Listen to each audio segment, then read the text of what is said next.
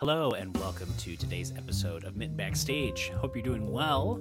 Today I'm chatting with Brandon Copeland. Now, a lot of you might know Brandon from around the Grand Rapids scene. He is involved in so many different projects, from his own personal work under Dante Cope to Les Creatifs to Wimcat to, running underground shows, throwing in, DIY venue parties. Like, he's done a lot of stuff. We talk all sorts of things, from some of our past shared experiences around the GR scene to his experience in the DIY underground scene, making, all sorts of things happen from behind the scenes, to being a teacher, being kind of a out-of-the-box performer, not being pigeonholed to one style or genre or even an instrument. So he's a multifaceted dude, and it was fun getting to chat with him. If you like today's episode and you want to contribute to the podcasts that I produce, you can head on over to patreon.com/DutcherSnedeker. There you can support at different tier amounts to get early access to the audio and video versions of each podcast, exclusive merch, and more.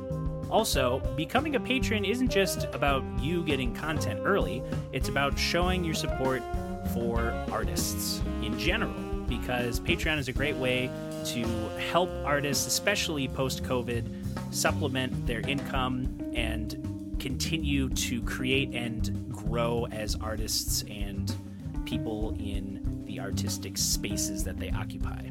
You can also head over to DutcherSnedeker.com to see everything else that I'm currently up to on the internet. I recently updated my touring page to show some fall shows that I have for the month of October. So if you're in the area, come check it out. October 9, I will be with Earth Radio and the Go Rounds at Northern Natural. So hopefully I'll see you there.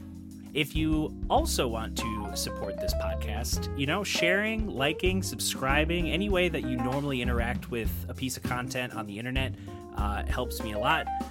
All this talk of the algorithms and feeding them as creators, it's very tricky to navigate. Things change at the drop of a hat. So your ability to just share to your friends, follow regularly, get updated and post about things that you like watching, that helps all creators. So that's a great thing to do too. All right, let's get into today's chat with Brandon Copeland. Simple right now, and I'm sure we'll add little textures, but Nice. Yeah, I've just been making new tunes. Our stuff is always dark and weird, so there's a lot of dark and weird new dark and weird tunes coming up. So right. Actually, I want to talk to you about the Helen Lyle track, the one that thought. That one, she's gonna release it soon.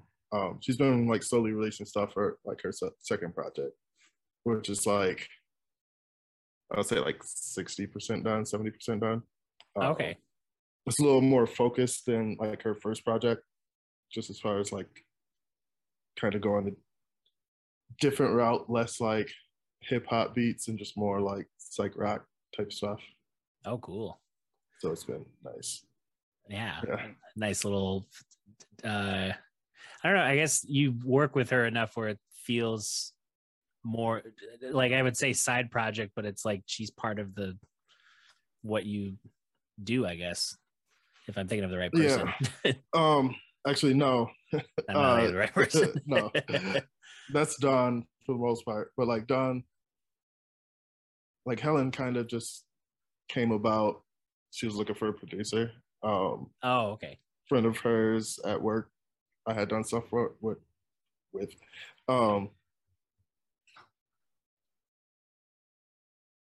Her style, her sound is really almost a throwback. It's sort of Beth Gibbons with a little bit of Bjork.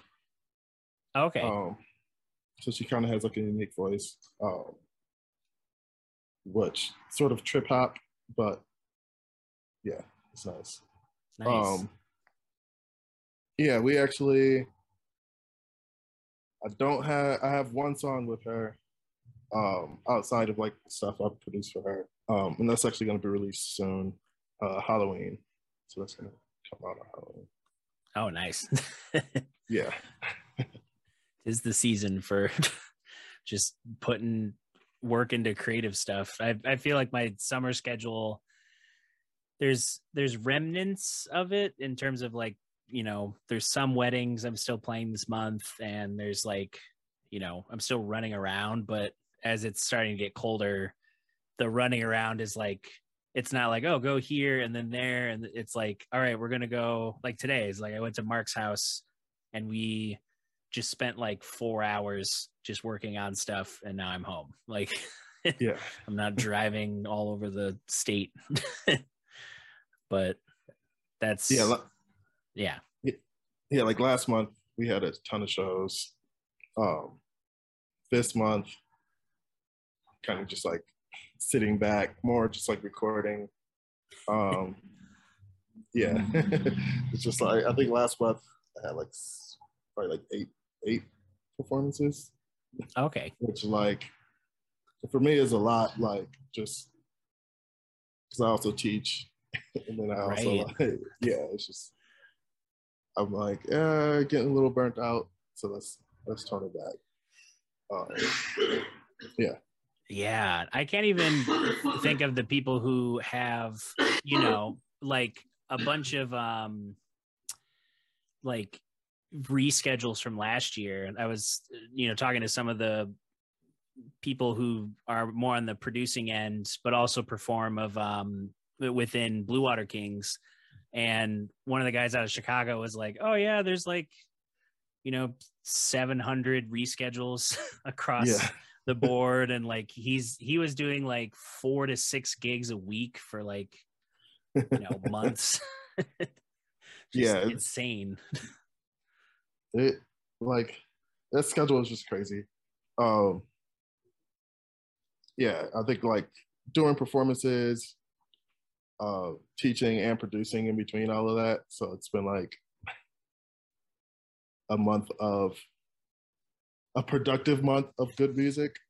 Right. But I like want to finish up a bunch of projects. So like October is like let's finish up a bunch of projects. We have like music videos in the works and all of that type of stuff. So it's like getting all of that done. Because like when you're on the road or if you're just doing a bunch of shows, it's really hard to do all of that like at the same time. Planning stuff. Yeah. Everybody's schedules is crazy. Like pretty much everybody in our band, like they're in different bands as well. So it's like I'm pretty sure like Justin did a few solo shows last month. Hugo plays with a bunch of different people, so it's it's just there.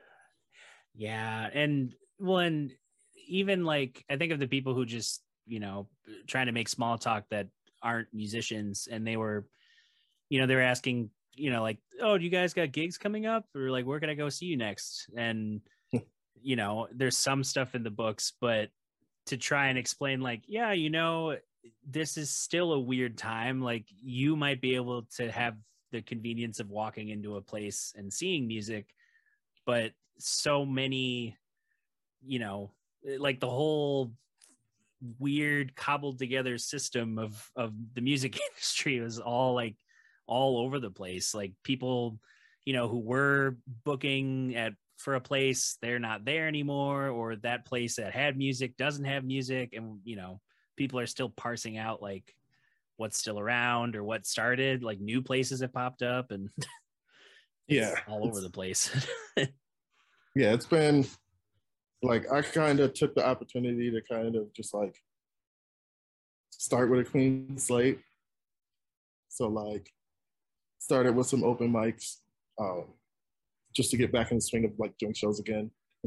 And then like booked some shows at like the normal places we play at. But it was also like we had a bunch of opportunities that were like not our traditional like opportunity. Like we did a Grand Rapids Chamber show, which was like cool.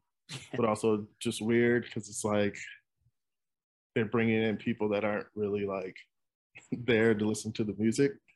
Right. They're just like, this is what the city has to offer. It's like a tour. And it's like, yeah, now play. And like I said, we play dark and weird stuff. So like, it's just like, you guys are in for a trip. You guys are in for a trip. Well, and I'm sure like, because I feel like that happens sometimes with Earth Radio where like people don't know what we do and they hire us for like a thing that we take because it's like, oh, it's, we got that Friday open or something. And then somebody's, gets upset that like we did something or like we were too loud. And it's like, did you listen to any of our music before hiring us? We definitely get the too loud. We definitely get like, I didn't think it was going to be this intense or this political. We get a lot of that. It's just weird. Like, it's weird that like when people book shows, they don't actually listen to the music. That's what's weird to me. Yeah. So weird. Yeah. It's just like I have the saying that like, they pay you what you can't do, not what you can do. So like, unless they say like you can't jump off of the speakers or like, be loud. Yeah, like if they want us to be quiet, they could pay us more. We'll be quieter. But we're gonna do our set how we normally do it until, they tell us otherwise. But contracts. Mm-hmm. So contracts. They tell us we need to be quiet, we'll be quiet. And right. But it's so like it's funny when I get the inverse too, where like people want, they want to hire, like I'm doing a background music gig at the end of the month for like I think it's like a convention or something. I don't know what, it's something at DeVos Center. And, I've done that before where, it's like, oh, there's a bunch of people, they're all there to see, businesses and booths and network. And then I'm just in a corner and they walk past and some of them do the like, yeah, good, that sounds like music. And they keep going. And and this person, they like went through like a friend who knew me and then recommended me for the thing. So it's like, okay, this person went through someone they trust to then hire someone that made sense. But then the person planning everything still wanted like, oh, could you send like a sample of like what you do? I'm like, do you want look at my website? Like your friend recommended exactly what you wanted, but you're still skeptical. Yeah. I think like, I don't know, people have this idea in their head of what they want for music and they have a hard time explaining that to like the people they're hiring.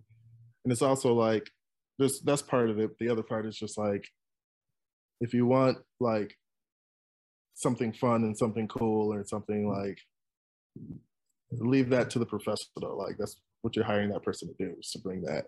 Like as long as you can tell them the vibe or whatever you want, it's up to the musician to bring that.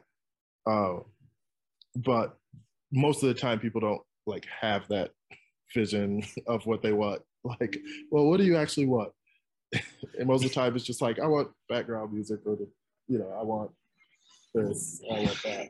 It's just, I feel like parties, booking something like playing for dinner or something like that, whoever's booking it should be intentional on what they want. It's like, it's funny how people can understand, like, it's like you don't go to Michael's to buy plumbing equipment. Like not every store is a Walmart. And, some musicians can be multi-dimensional and multifaceted and serve multi-purpose functions. But, if you're hiring a band that usually comes with like, here's what we do and here's what we sound like. And, there's somebody's, it puts in their bio, like, we're kind of like this band and this band. So if you like this band, and then people are still like, should we hire this rock band for my, my baby shower or something? Yeah, our band is weird because like we cross genres a lot. So like some people will book us as a jazz band and then realize we're not jazz.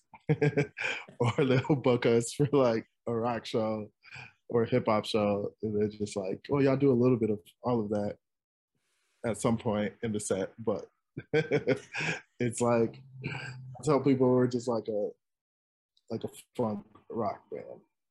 That's the best way to describe it. It's just like, we're like a derivative of like Parliament, and that yeah. So there's gonna be some rock elements. There's gonna be some heavier elements. There's gonna be some like jazzier stuff, smooth stuff. It like we like to take people on a journey. So it's just like enjoy the ride. We'll drop you off. We'll drop you off at a safe point at some point in the set, but we want you to feel. We want you to feel something. So it's like, yeah. Yeah, I and think. go ahead. If what you're feeling is anger, then we still made you feel something. But that's good. Yeah, as long as there's some sort of reaction, that we've done our job. Well, and I think of someone like Chris Dave running the Drumheads, and it kind of being a genre jumping playlist, and he always at the top of the set will say like, it's like you're digging through records at a record store and you're like sampling a little bit from each. And then I feel like he I don't know if it's intentional or if he it's out of habit he does it, but there are times where he uses that like snare, the side snare with like a delay, and it's almost like a DJ doing like, they're like coming to the end of something and then they cue in a tag or some sample. A little echo out. And it's like that, whether or not people pick up on that kind of thing, it's like, oh, he's doing the thing that he said in a very simple sentence, but there's a lot of ways to get that across. I think like just the way people consume music nowadays, it's like people listen to a bunch of different stuff. So like as artists, like we can do all of that and jump genres just because that's the way people listen to stuff now. It's just like, I'll put on Spotify or whatever, go from jazz record to hip hop record to something heavier rock like Lice or like, different bands. And then, come back full circle. It's just like whatever mood you're in at the time. And I just feel like artists are starting to do that now. Just like different bands are starting to do that. It's like, yeah, we're not technically one genre. We kind of can jump around. Yeah. And it's, it's like some people can, I don't know, express that fluidity. I feel like sometimes, like the word jazz can get thrown around a lot, and it's like, okay, but where are you coming from with it? Is it because you learned, some extended harmonies? Like that doesn't necessarily mean jazz, but maybe you learned them from a jazz song. And, not to say that like people can't subscribe to jazz, but and even jazz as a term is like it's like Black American music is like the umbrella term for like a bunch of styles. Now when you say jazz, it scares people. It all comes from a place. It's so like, you could like for most of our stuff, it comes from like Bitches Brew Miles Davis era type stuff. It's just like, yeah, let's like do something weird with the electric guitar and the sax. But like that could be just a segment in a song, whereas like the entire song is not jazz as like the genre. It's just like, no, we just like have this part and Um, it's just taking, like, I'm a hip hop kid, so like for me it's like sampling, but like we're just playing it. So it's just like I take a little sample of like this, take a little sample of this, take a little sample of this, put it all together, and you kind of just create your own genre at that point. But it's like instead of like actually going sampling the records, we're just like playing it or just making up our own stuff. And that's that's usually like how I look at music. It's just like I have like a vibe that I want to, have, and then I'll write within that. So it's just like, yeah, we're gonna this song is gonna be moody and it's gonna be dissonant, and then like that's just the idea. Um, and then I'll like take cues from like just inspiration from like pretty much anything. Like I'm a big Bowie fan.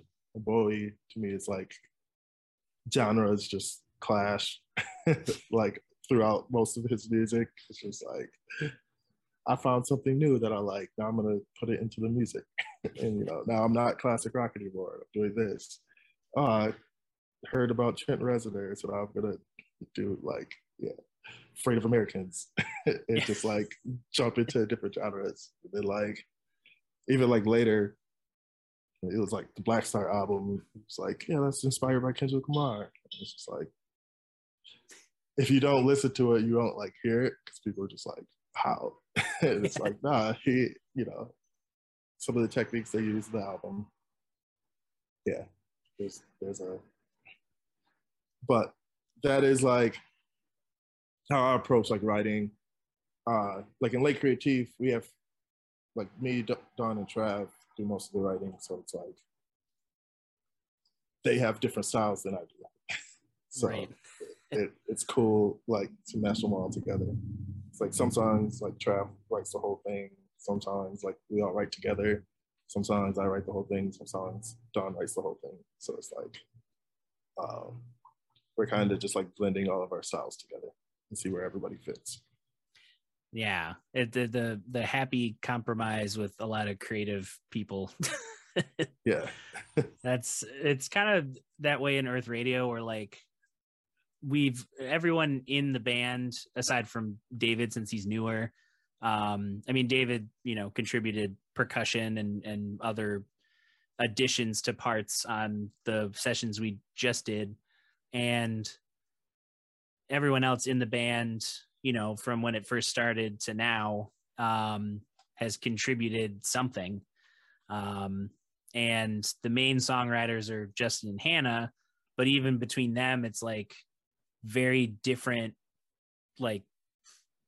perspectives, even though they're both kind of coming from like writing very like, I don't know, not folksy, but like human, human feeling music, whether it's like soul or like, a funk starting point, and then they'll jump around, take inspiration from other sounds, other styles, and then we kind of have to come together on like, oh yeah, I like this layer, but what if we did it this way? Or I like this. We have like, with this record, we just did like in the mixing process, there's so many, like we have a bunch of takes where while we were taking the dry takes, there was a separate wet channel, and it was just, the guest producer Paul Clemson was like manipulating all the pedals while everything was being tracked that we didn't hear. And then now we just have, like an hour of like just sounds, and like, where did that, let's put that here. And like, how did he, is that the piano? Like, where did he? So it's nice to have like a band where any idea goes, but then we also can kind of trim away at like what might be too much or too little for the feel we want. So it's not just like, an abrasive symphony or like somebody's master's thesis. Like, I wrote a piece about this giant word that I translated.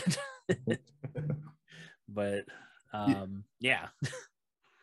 Yeah, we do that too. I was like going through some sessions, and it's like we'll have 120 tracks. We're only using like 30 of them. It's just like all these other tracks that like were just alternate takes or like, you know, a different idea that we didn't even use. There was like one of our songs, Row, like originally had a different hook altogether that we had recorded. And then it was just like, I like Trav's hook better.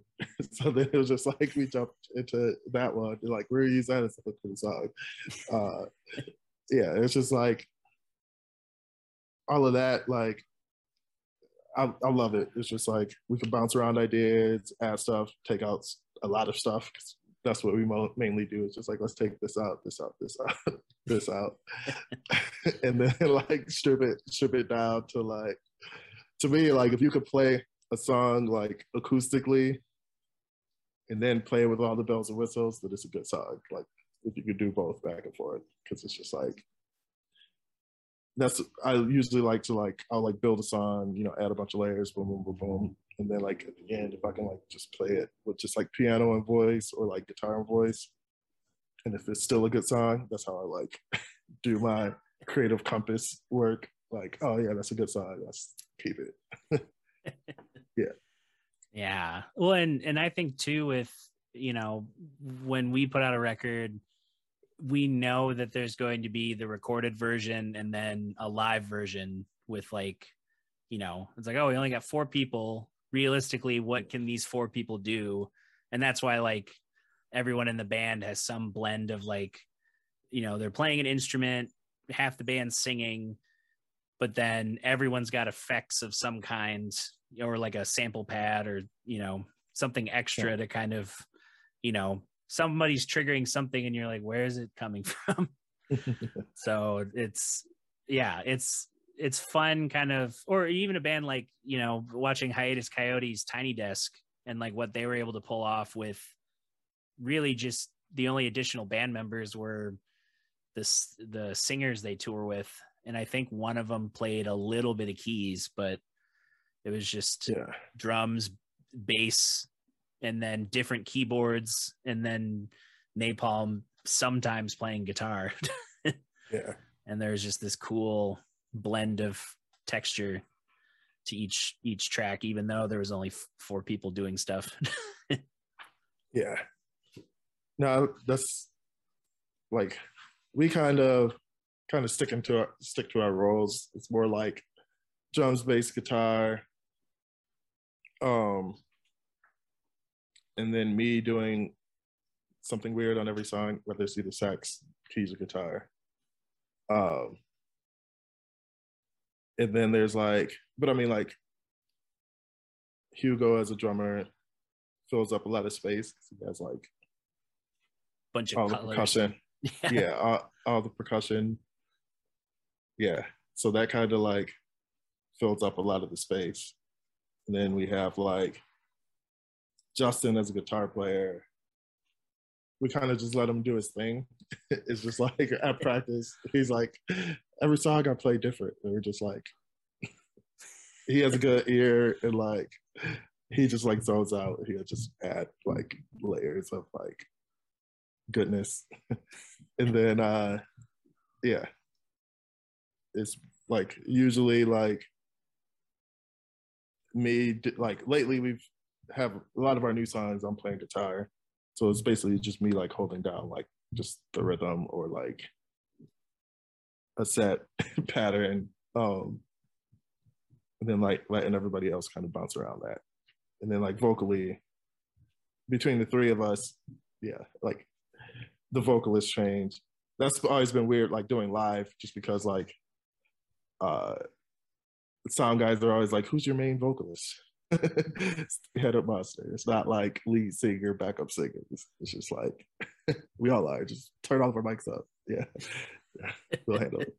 But it's always weird with that, just because like, but usually we'll turn my mic up more than everybody else, and like lately I've been doing less of like the vocal carrying of stuff. And it's just like, yeah, you might want to have everybody's mic up. because we are, yeah. But it's been nice. Yeah. Lately, it's been like, so with COVID and all of that, music venues reopening. I noticed that a lot of music venues fired their sound people. I am one of them. and now all these venues, the sound sounds terrible.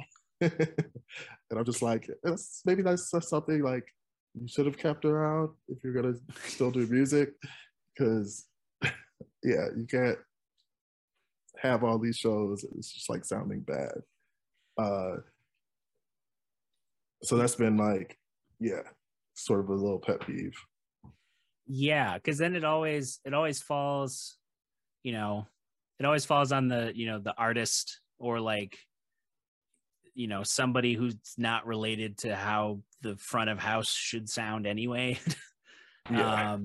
And I think of like with Founders doing the patio shows, they've been like contracting Steve Leaf and Morgan, and I'm like, hey, just give Morgan that job again if he wants it.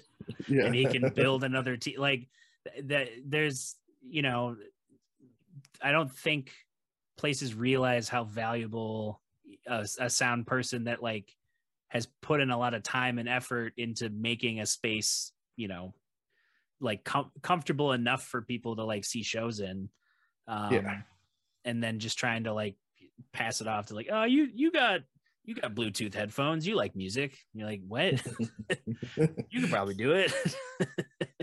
Yeah, it's either that or I see like a lot of like studio engineers trying to do live sound, and there's a difference. Like there's a huge difference, like especially like if you're not comfortable with the space or like the venue itself, like you can't just like subcontract somebody and bring them in. Mm-hmm. And then like an hour before the show and just be like, hey, let's do a quick sound check or line check, and then throw like a 6-piece band on. Doesn't work that way. Like it's just, yeah. But I mean, like there's like Founders, for example, like they invested a lot like before COVID, pre-COVID, yep, into like their sound. Like when they first opened, their sound was terrible. The space setup was terrible. It was just like, long hallway. They put like the dampeners they ended up putting the dampeners in like the ceiling and like the drapes along the windows so it doesn't just like bounce around. Yep. It's not like an echo chamber. So like, a few years later, like they're one of the better sounding venues. Mm-hmm. But it's just like a lot of venues don't invest the time or the resources into doing that, and just like having, front of the house mix and then like a stage mix where like the band can hear what they want to hear, like, and the audience can actually hear what's going on. I think most venues, they just turn it up really loud and hope they just blow out everybody's ear so nobody notices. They can't yell at us if they can't hear it. Yeah. Yeah. So it's also like, it's funny because I, having an office at Third Coast, I definitely want and should probably just dive right into like, getting used to like turning on the SSL, recording stuff, routing things to different places just to get used to how that, I mean, I get an idea of how it's all set up, but it's very comprehensive. But when I was asking Bill Chrysler, who owns the studio, I was like, how does live sound compare to studio sound? And he's like, well, if you're coming from live sound to studio, it's way easier because you're going from like a dynamic environment that's always changing and you're always having to adjust based on, the style in the room or how many people, or even if you're, contracted out and you just do sound at different spaces, indoors and outdoors,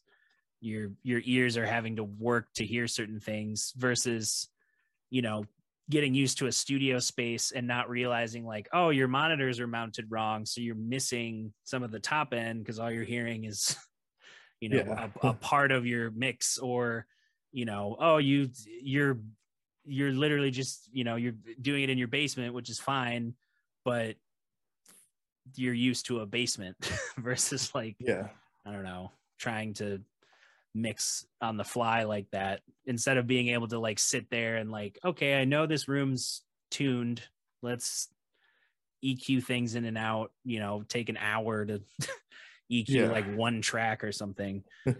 you can, it's like the being in the, because he did live sound for decades, so he's very much aware of like, it's way easier to not have to think about playing in an amphitheater or like a stadium or somebody's backyard. Like, it's just a room that's ready to use.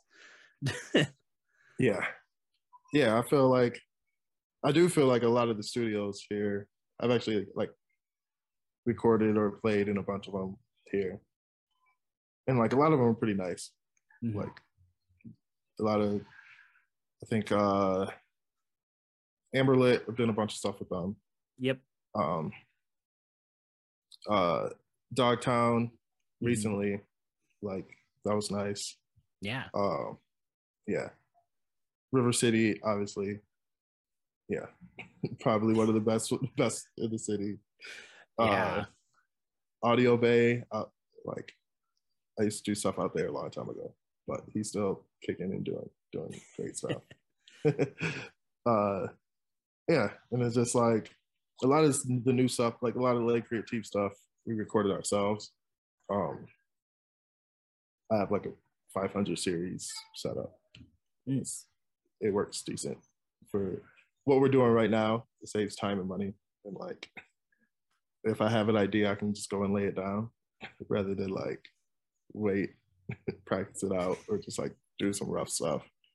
And it's like my setup is mobile too, so I could like set up in different rooms. I made it mobile because like I was on the road a lot. Like when I was on the road, I was like, I don't need to record. Like at some point, I'm gonna need to record. And I'll just like bring like a little road case with me, and then like can do whatever I want. I have a bunch of different lights. But I think like doing it that way, or the way we've been doing it, we're also trying to like use our setup so like if or when we go on tour, depending on COVID, we have all our stuff and we can just like continue to work and record and do music on the road. That's kind of the smart way to do it. And it doubles as like our like effects box too, so like we can run our microphones in there for vocals and things like that. We get like all the extra stuff that we need in a live performance, but we're still kind of testing that out, so it's been like I've definitely seen like like certain bands that have, if they buy the stuff to have the infrastructure, they get like a like a P16 and they run all their in-ears and then just run lines out from there to the house. And I've also seen other times where I think of a show I worked at Founders where it might have been like a harvest party or something, because I think it had like 4 artists, and one of them was like, I can't remember, I think his name was Steven something. It wasn't Williams, but he was like related to like the Hank Williams lineage in some way, and had a good voice, but his whoever he hired to bring insisted on running, literally it was just vocals, guitars, and tracks, and he wanted to run it all through his Ableton setup to get a multi-track recording and then send it out to us. And we were like, we could take, it's like 4 lines. We could just take that and like multi-track it ourselves. Like we already do that. And and they were like, no, we got it. And like, we were noticing like things were like cutting out and like weird, digital hiccups. And then after the last song, everything just like was like it shut down. Oh yeah. And we were just like, we tried to So, yeah, it's just like at that point it's just like most digital mixers now have like where you can just plug a USB in, you can record straight from like the mixing console and the live venue. So it's like, yeah. Yeah. I don't know. It's well, and I think of like whenever we would have guest engineers, they like I remember a couple, it might have been the guy who was touring with like the infamous String Dusters. I think they had their own sound, but it was a dude who literally like, you know, he introduced himself and then he comes over and then was like, I know you guys have a digital board, but like, which one is it? And we're like, oh, the M32. And he opens up this little case and there's like a bunch of thumb drives with like PreSonus and like M32, X32. Like he had just made mixes on a bunch of different boards and just plugged it in, loaded the scenes, and it was great. Yeah, that's the way to do it. It's that, and like even like going from live to like recorded audio, like when I used to record bands and stuff, and they have like, you know, major label bands and stuff, they would already have all of their stuff. Like, these are the compressors we use, this is the stuff we use, like, can you do that? Like, load all those presets in, they already have it for their voice. So they sound the same every time, no matter what studio they're recording in. It's just like, I think every artist should do that. And like, especially like in the recording, like every studio should do that in the recording session, like save that, you know, a template for that singer or template for that guitar player. So, you know, like every time they come in the studio, they have, you just plug and play, boom, you know, this is Dutcher's, what he likes for piano, what he wants to hear. Right. There. All the buses are there. Yeah. I know it's like a lot of studios don't really do that. They'll just like do that per song, but like then they're starting blank new again. And it's like, or like maybe for like an album, and then the next album come through and it's just like, no, nothing saved. Or like nothing's, no presets are saved for the first time. Right. Yeah. Well, and that's why you know, if I've just watching how Kevin and Bill work, and even when, you know, Joe Hedinga was there, watching him work a little bit before I had an office, and seeing like, you know, like Jake Kershaw is recording his album right now, and you know, I'll walk into Studio A and it won't just be like, oh, it's his guitar and an amp. It's like, nope, all the amps are out and they're all, you know, there's enough mics to like have a basic, like, okay, we're gonna, you know, we might need to move a mic over to another amp, but it's really easy to just be like, oh, try the Marshall, oh no, try the Fender Twin, try the, like, there's no, it's not like, we, you know, it's not like he starts with one thing and they're like, well, now we got to go get this and set it up. It's like, nope, we're giving you the options right now. They're all ready to go. Even with, you know, Earth Radio, it'll be interesting to see how we do the next album, because I think Kevin even took a picture of it, like all the TT cable routing on the SSL, everything was just like every channel is being used, and it's just this mess of cables. And I'm like, I know it's all going places, but like I can't keep track of where the chains are all going. And I'm glad that, you know, having another set of ears there and another producer mind to be like, oh, well, instead of, you know, taking a vocal, like, oh, you want effects on the vocal from this pedal, instead of, you know, routing a TT to quarter inch and then back into a board, it's, you know, just ascends from like a wet channel through an aux sends or something. And just I remember learning sound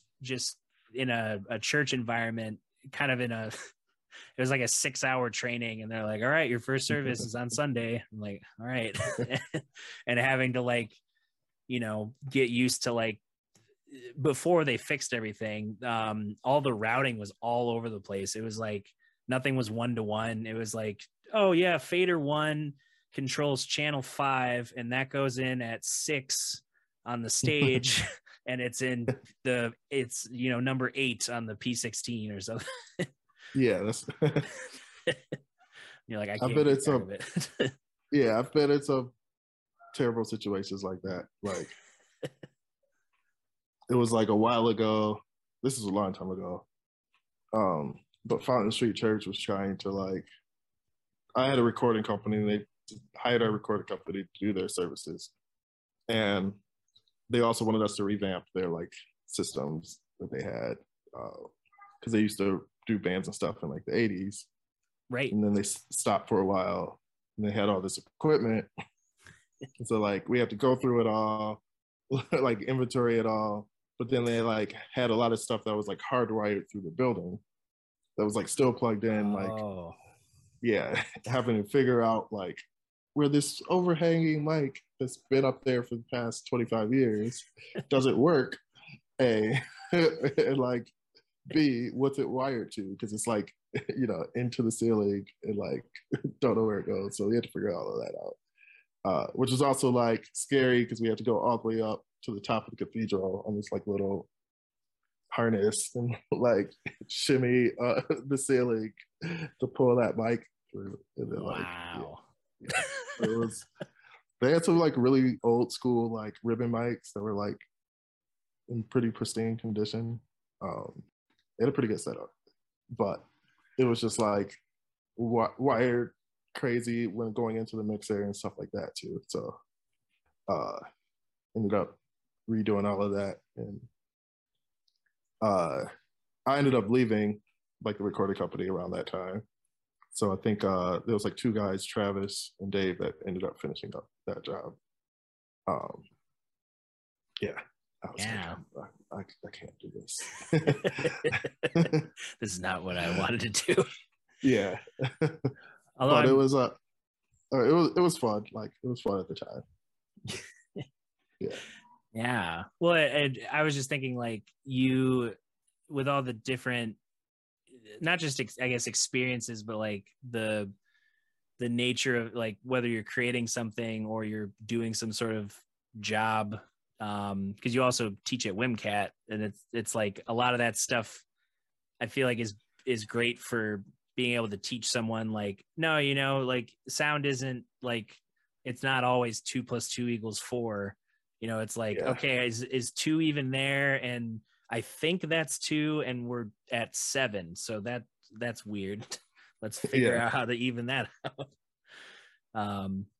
But is that back to being more in person, or like did that just? Yeah, we're back in person full time now, and it's been nice because like, have you been in the building? Yeah, once. It's been probably since 2019 or something. So like my classroom, we have like the main classroom, and then there's like a small booth, like soundproof room. So we can do like recordings and things like that. But I got to like design the classroom myself. So like I've been working at WMCAT for a while. Back when they were in the old building on like Fulton. And then when they moved to the new building, I actually took a year off. So I got to design my whole classroom and then not even use it. So yeah, and then I ended up coming back like the following year. And like that was like being able to use. I came back the following year for like a year, and then COVID happened.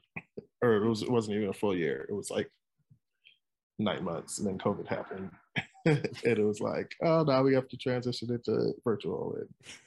And so now being back in the studio is nice. And like teaching what I do, we're teaching like how to, recording tech, but also like music production, making beats, video, and all of that. Like students love it. Being able to like take that knowledge from what I have and my experience and giving it to somebody that young, and seeing what they're gonna do with it. To me, that's like, yeah.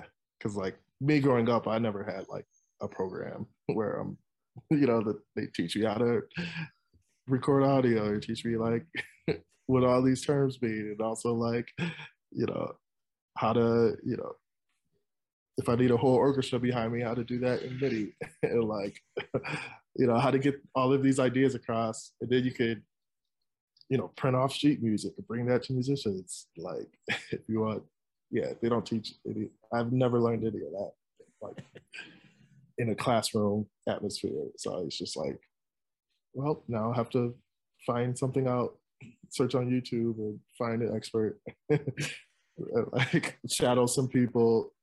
It's just they get to skip all of that to jump straight into the creative part, which is cool.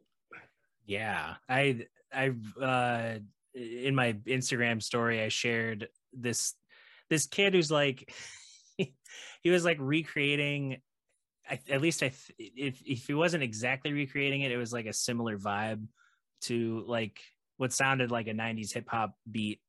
And this kid's like, like thinking about like the layering of the music, and like he played a little drums, bass, keys, self-producing it. And then, I'm sure one of his parents was like filming the process and edited into a clip. But, he's like, I think we need to add some of some of the contact strings. And he shows him recording it. And then he takes a sip, and it's like, they zoom in on, and it's like a sippy cup. And I'm like, how old is this kid? He's like making beats.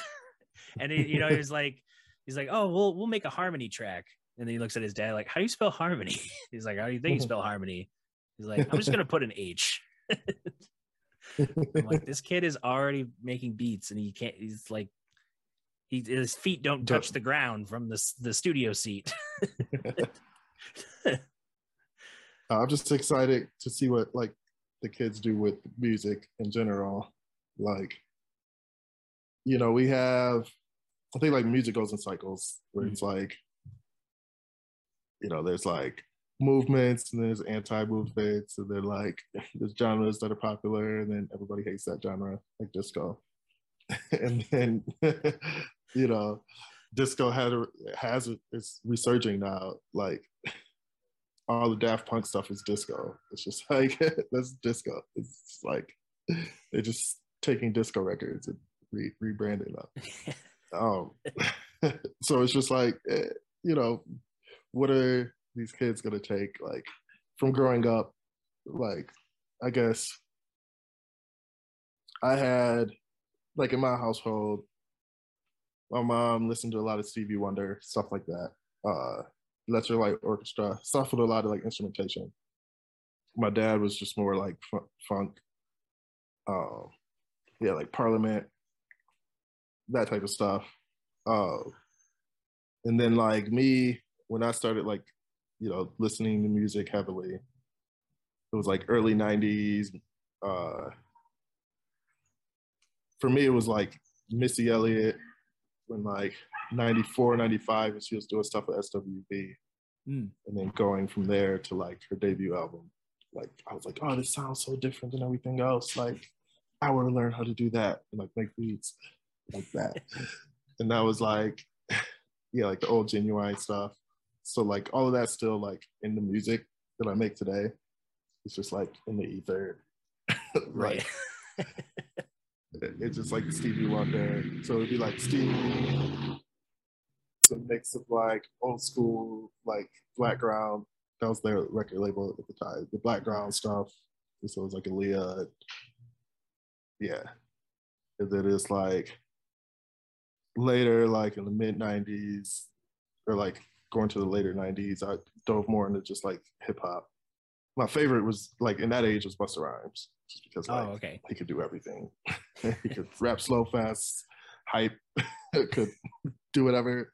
Has a song with Janet Jackson, has a song with ODB, has a song with whatever. It's just like he could do it all.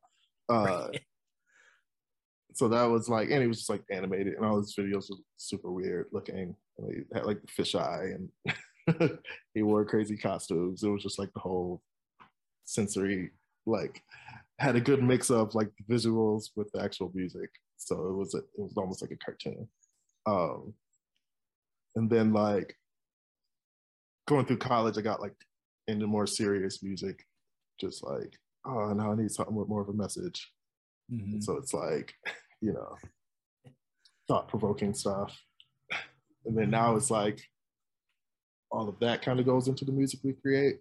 So it's like, I think the first like Lake Richie project was the Aaliyah tape, and that was like, because that's like Aaliyah, Blackground, all of that was like childhood stuff. So those first three like EPs were like titled after childhood crushes. So it's like Aaliyah, Uhura, which is like Star Trek, and then Aman. It's like, yeah. So that was like childhood crushes turned into EP names. Not a bad place to start with. Yeah. But then that's like also like helped as far as like Aaliyah was like the sound. We talked about that, like background and stuff like that. Yeah, her I always like just like the music and Star Trek, just spacey stuff. I like space, so that was just like, and then Aman obviously like David Bowie, so that got me into liking David Bowie. So yeah, yeah, good mix of I think of like, because I feel like, you know, a lot of my early influences were my dad would play a lot of you know, blues, and then, you know, stuff like Stray Cats type of rock and rolly blues, Ray Charles, you know, Motown soul music. And then my mom would listen to a lot of you know, CCM, and then like certain pop music. So she was like into the contemporary gospel and, you know, Mormon Tabernacle Choir and that kind of sound. And yeah, and then, you know, I grew up going to Madison Square Church, which, you know, they would always try and have like, all right, Laura Carpenter's kind of leading the gospel thing. And that was after, like, you know, Ken Reynolds, you know, decades ago was the MD there. And but they also would have like, oh, it's this, you know, middle-aged couple doing folk music and they're playing a guitar, and so that was kind of the mix of like, oh, you're doing the, you know, if I was a kid in like the children's worship band playing, you know, for like third graders as a fifth grader, and you know, hearing that kind of, you know, contemporary Christian music. But in that band, Jeffrey Niemeyer's younger brother Matthew, he actually got me turned on to two things. One was seeing that you could use CDs as storage instead of just burning, you know, a listenable CD.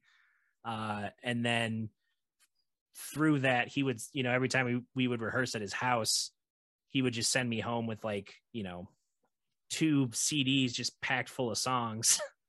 So I was like listening to like, you know, Dream Theater's like Octavarium, and like, you know, Welcome to Buckethead Land, and then like you know, early Metallica, and you know, the Raconteurs, just all sorts of like rock and metal and, you know, weird solo music. And that was around the time too that like Guitar Hero started becoming popular among my friend groups. So, you know, that influenced a little bit of like, oh, I like this song, like, let me check out the band. And, you know, all the while I'm studying like classical music. So I was like, you know, having to learn like Rachmaninoff and Bach and just getting that absorbed thing. And then high school is kind of around the time I started listening to jazz, just being in, you know, the school jazz band and kind of having an interest in learning jazz. And it, you know, it all kind of came together at Grand Valley, at least a starting point of like, I can study classical, I can play jazz, I have enough time to, you know, learn metal songs on guitar. And like all of that combined with getting exposed to contemporary classical music, which, you know, you got the minimalists like Steve Reich, you got the weird tape editing stuff, you have the super off the wall, like, you know, this is very conceptual and like just it's an idea, it's not even like a tune, it's just, you know, abstract, or the score is just this image is the score and you as the artist interpret it. And I feel like that chunk of like end of high school to like, you know, end of Grand Valley, those years were like just listening to all different kinds of music and then playing a lot of different, because I was also like, you know, playing with Brad Fritcher and we did like the stuff at the Death House and yeah, all the craziness there. Yeah, with that like plain fuselage space heater that you had. Yeah, it would shoot flames out. It would scare people when we turned it on, because it would be like, it would shoot a bunch of flames out. It was like a huge kerosene heater. Like normally they're like half the size of that. This one was just like huge, but it heated up that space. But you know, those jazz shows, they were fun. It was just like super cold all the time, like through the winter in that space. Having to like, I felt bad for Brad because like can't really warm up his trumpet. Right. It's like, yeah. Yeah. It well, and you know, I was just talking with Brad the other day of like about, you know, eventually him and his wife are going to move back to Michigan. And, you know, we had been talking kind of ever since the speakeasy jams we had went away, and then, you know, trying to do the similar vibes at, you know, Death House and some other half finished building on the West End. You know, we're like trying to figure out a way to create that environment again, or, you know, whatever version of that environment happens now. And it happened to line up. I'm subbing in with the Motivations on Sunday, and it's like a private event for this venue in Traverse City that May is like, I guess she's been talking about it for a couple years, but it's almost like a co-op venue where like everyone that's attending this fundraiser all has like a stake and ownership and like financial backing of this venue, which would be cool because that's like, you know, it's less of like, you know, somebody trying to take out a loan and then like make back that money on the back of a venue, or selling to Live Nation and then it just becomes a Live Nation venue or something. Yeah, I used to work for Live Nation. I know how they're like, there's a new venue popping up, how do we buy it? Wait a minute, this isn't part of the Live Nation family. Yeah, we're supposed to control everything. Every venue, every radio station, Ticketmaster, the whole lot. Yeah, talk about antitrust laws. Like, what if you own all the culture? Yeah, let's own it all. Our band, like, even starting out, I'm like a counterculture. I guess like we started out because we couldn't book any venues in the city, so we started doing shows with that and like other places where we just rent it out and then just like throw parties and like make them cool. Like we'll change the space on the inside or like do something weird. And that became like the thing. So people were just like expecting that every time we did a show, just like, oh yeah, you know, this is something different. Like they're gonna do something where like the space is all like, it's different every time. And then actually got banned from some venues. I got banned from the break room. It's not around anymore. It was like a pool hall venue space. Oh yeah, that's near where I live. And I got banned. I'm not going to dive into that story because it's but like a year later they're like asking to book us just because like those parties got bigger and bigger and bigger, and then we started going to different venues. And like as much as I like doing like, you know, like a normal bar venue, whatever, it's not the same as like how we were. Yeah, because like it was just more so the people were there for the party, were there for like a bar venue is just kind of, you know, people are there to drink for the most part. They'll sit there like nod their head and like sip the whole King of the Hill stick, the whole shot, and then just be like, "Oh yeah, your set was amazing." It's just like I couldn't tell. Yeah. Like it's just that type of vibe. And so like when I actually ended up doing a show at the Death House, and then talked to the guys there, like Jonah and Lum, and they were just like, "Yeah, we're closing it down." And I was like, "Why?" They're like, "We can't afford it." I was just like, I was a bar back at the time, and I was like, "Well, how much is rent?" They're like, they set a price, and I was like, "I can afford that." Like it was dirt cheap. I'm not going to tell you how much it cost, but it was dirt cheap. I was just like $30 a six pack. Yeah. So they like goes to the space, and it's like it was cool. Like the skate ramp was already built in there. Rich ended up building that. It needed some work. Like we had to like redo the top of it, like all the cement. And then like fix up some other stuff. But like that space was awesome, especially in the summertime. But then in the wintertime, there was no heat. And then like the bathroom started breaking like after like the second show. And then it was just like there was always like something wrong. We ended up tearing down like the whole bathroom, rebuilt it, repiped it all the way down to the sewer, and it's like fucking it up. So that was like the yeah, the Death House is like good and bad. So it was good like learning experience, but it was just the whole time it was stressful. The whole time there was just like there was always something wrong. There was always like shit going on. It was also like an experiment in freedom. So like we allowed people to do whatever they wanted inside. Sort of. Within reason. Within reason. But when people have that amount of freedom, people tend to like not necessarily abuse it, but just like take it overboard, abuse themselves more than like the space. Yep. And so like that became a problem. And it's just like, well, what do we do about that? And it's like, it's just going through like the time we had it, going through like all the conversations, like it was me, Sykes, Belvy, Rich Cannon were the main three. And then Rich left after like the first year. So then it was me and Sykes after that.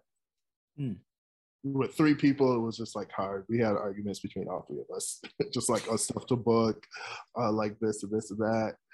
Like we didn't want, you know, a bunch of EDM shows. I was trying to like bring more music to the space, like doing the jazz stuff. The jazz night, like we still wanted it to like keep its original format of like being a punk venue. Mm-hmm. But then like all the punk scene was like split. So it was like there's like a lot of these newer punk bands like Soji, like Ape Not Kill Ape, that like the older punks didn't like. So we would book them for shows, and then the older punks would get pissed and be like, "Yeah, why aren't you booking our bands?" And then it's like, "Well, now we'll book your bands." And there's like whatever. Just angry. It was yeah, it's just like there was one funny story though. So like we had for like 1 month did like 3 EDM shows on like a Saturday. Like back to back to back. And so like the 4th show that month was like it was the Bitters. I don't know if you know the Bitters. Yeah, yep. Yeah, Jeff's band. And this party bus shows up with a bunch of like EDM kids. And I don't know, there was this punk band. They were super dope. They were like, I think they were from like Youngstown, Ohio, and then there was another punk band from Chicago that was rocking that night. And they were like heavy and loud, like you can hear it down the block. So I'm like, they had to hear that when they were hopping out of this party bus. And it was like a $10 ticket. And so like all these people, it was like 40, it was probably like 40 of them paid to get in. And they're there. And they're like with the light up shoes and all of that, like the whole fucking nine, they're there to rave. And they're like, what is this? And I was like, yeah, it's a punk show. And then this like girl tries to go get her money back from Jeff, and like he flips the table out on her. And like she comes running like, you can't do this as your establishment. Like, we're never ever coming back here. Like, I'm like, it's a punk show. What the fuck did you expect? Like, like that they're just gonna like this is. It's just like you can hear the music from outside. You should have known. Like this is just, I don't know. It's like words mean things. Yeah, like words mean things. Use your ears. If you don't like a genre, don't like come to the show, or just like ask the person that what's going on, tonight. It's just, I don't know. It's just a normal music venue where they could just complain to us, and we were just like, no, fuck you. You can leave. like wait. It's just like I'm telling my friends to never come here. It's just like, thank you. we don't want you here. Like, it's just, there was a lot of stuff. Like, our format was just like, we wanted more shows that like for genres that didn't normally get booked. So right. Like, I say EDM shows, but we didn't have a lot of EDM shows. We had like the deep house, like electro, some jungle shows. So it was more so like just genres of electronic music that don't normally get, play. And same thing, like hip hop shows. We had like rap battles there. We had like, jazz stuff, punk, for the most part. Like as we started getting popular, a lot of people would ask to book, at the Death House. But if it was like somebody that could book at like the Pyramid Scheme or somebody that could book at the Intersection or wherever, we were just like, we don't want them, just because like you can book there. You can book, these are for the kids that can't get those spots, these are for the people that can't, they don't have the resources or know the right people to get into those spots. Right. So like, you guys have your own lane, you guys can make your own money and do that. Like, and I think that like helped a lot of people's career, especially like in hip hop, like showing like younger hip hop artists that you can actually make money doing like, right, music, and actually like the format and like how to like actually do it.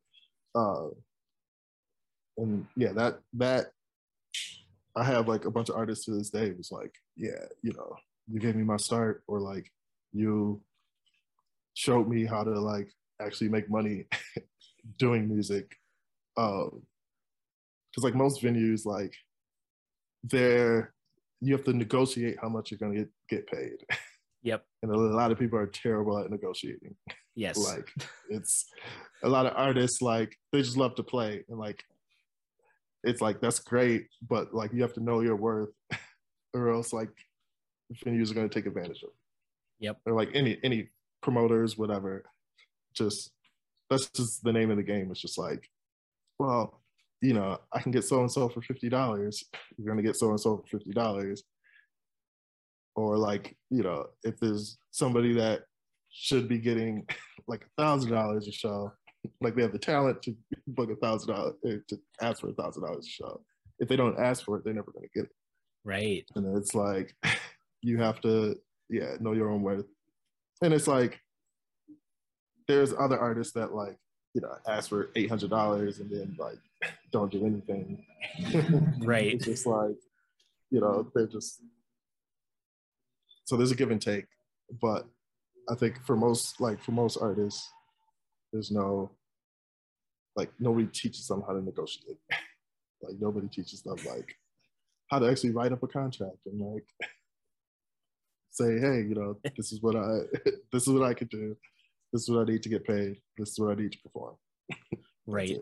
Like, you'd be a great child, and I can bring this. And then, like, yeah. So that's been like, I've been trying to teach that in my class, but we haven't got, like, this is our first year back in person full time. So like, we're not doing, like, normally I would do a whole full year like programming where it's like first semester is more so like learning the tools, how to record, how to produce, how to do this, how to do that. And then like the second semester is like, now we're going to put together a performance or a show or something, and we're like, we have community partners, we could partner with whoever, Pyramid Scheme, Listening Room, whatever, and they'll do a show. We like think we did Crescent Brewery before COVID. Yeah. They did a show down there. Our students did a show down there. And like that, I want to get back into doing stuff like that, but it's like now it's more so just like semester at a time. So it's like, let's see what I could do with this semester. I might have like all totally new students the next semester. So I just don't know. But that was like the cool part about COVID.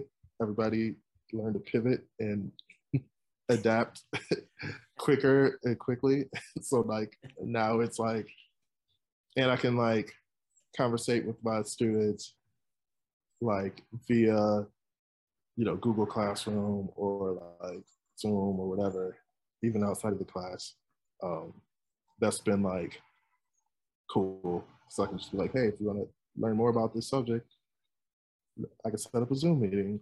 If you want to come in today and work on some stuff at WMCAT, because like right now we're doing Monday and Wednesday for the main core classes. And I teach like, we have like other stuff that I teach. In the morning we have like a partnership with Harrison Park and things with UPrep. So like, regardless of all of that, it's just like the main programming. There's like days, like a Tuesday and Thursday, where like after school, the building's open. I'm like, you could just ask, like if you're passionate about like the music and all of that, just ask the staff here and they can like set up stuff for you. But it's having to ask, that's hard for like artists in general. Same thing with like having to ask for like your pay rate, or having to ask like, can I use this space at times that's not the classroom? Right. I think it's just like getting past that. I try to teach like outside of like, this is the stuff like music and all of that, just like creative confidence and like being able to like walk into a room full of people, because I'm like an introvert at heart, like, but I can walk into a room full of people and like maneuver and be able to like talk to people and demand like what I want or what I need, or, this is, for a band, like, this is what we need. This is what we want. Yeah, it's just trying to teach that. And like in high school, all these kids are awkward. They're just like, if you remember, you're coming into yourself. So like self-conscious about like everything. Especially when it comes to like adults. Like kids are like, they're self-conscious amongst themselves, definitely, but then like around adults, they're even more self-conscious. It's like, yeah.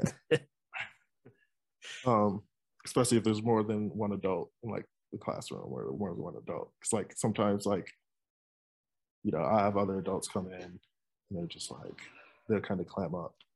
I'm just like, you don't have to do this around these people. Like, it's creating that environment of being safe and like, this is a space where you can be yourself, be outspoken.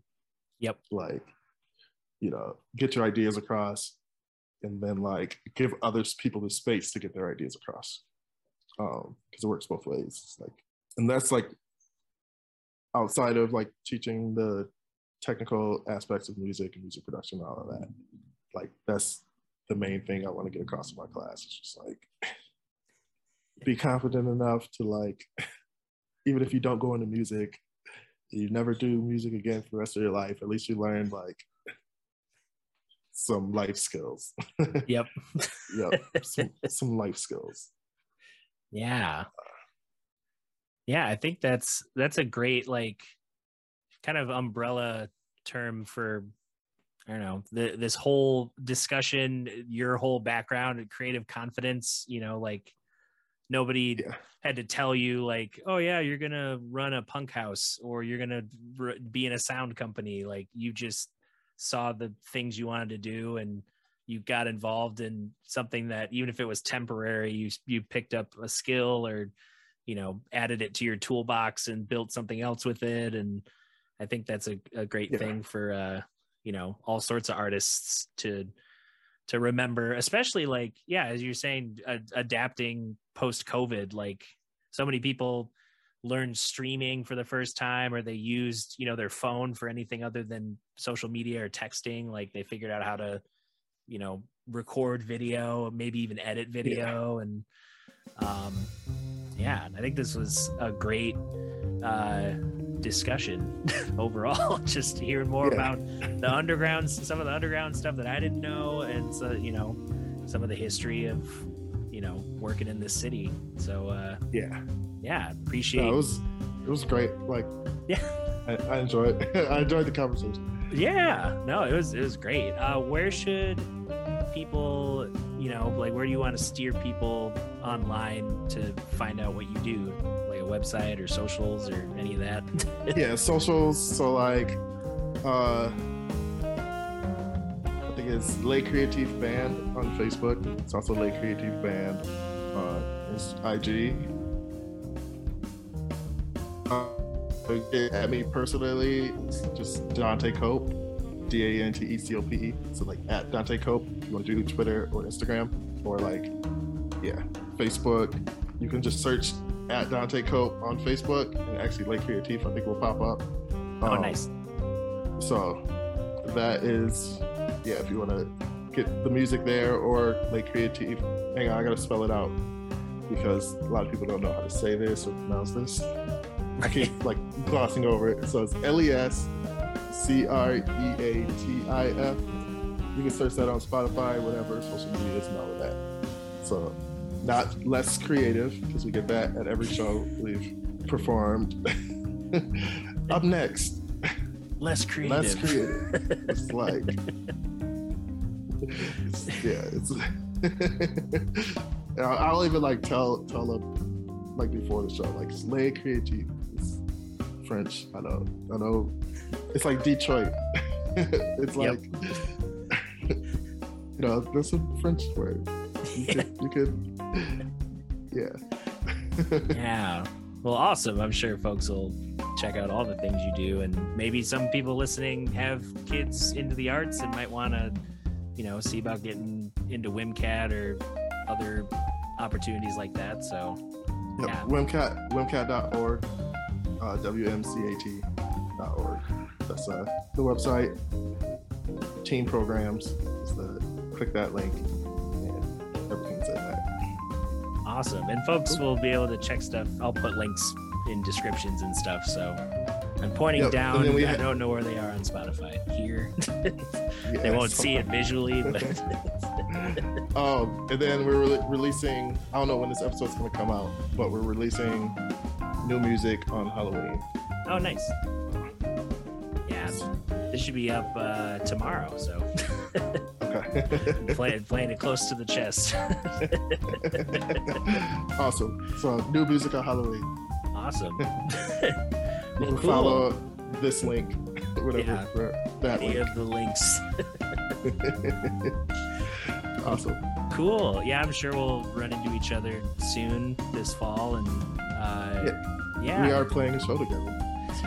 Oh, is that the 30th? Oh, that's the one I can't be on. Oh, never mind then. Yeah. I have Earth Radio and Flexidecibel are doing a Halloween bash, so we're in Muskegon that night. But at some point we'll do what we recorded and more. But awesome. Yeah. Well, enjoy the rest of your evening. Good talking to you. Yeah. Thanks everyone for checking out today's episode. That was a great chat. It was great to hear a lot more about the underground and DIY scenes from Brandon's perspective, doing a lot of different jobs in West Michigan. And hopefully you learned something about being an artist or being confident in whatever you do, being flexible and creative in approaches to different things. It's always fun to hear other people's perspective and experiences in these types of discussions.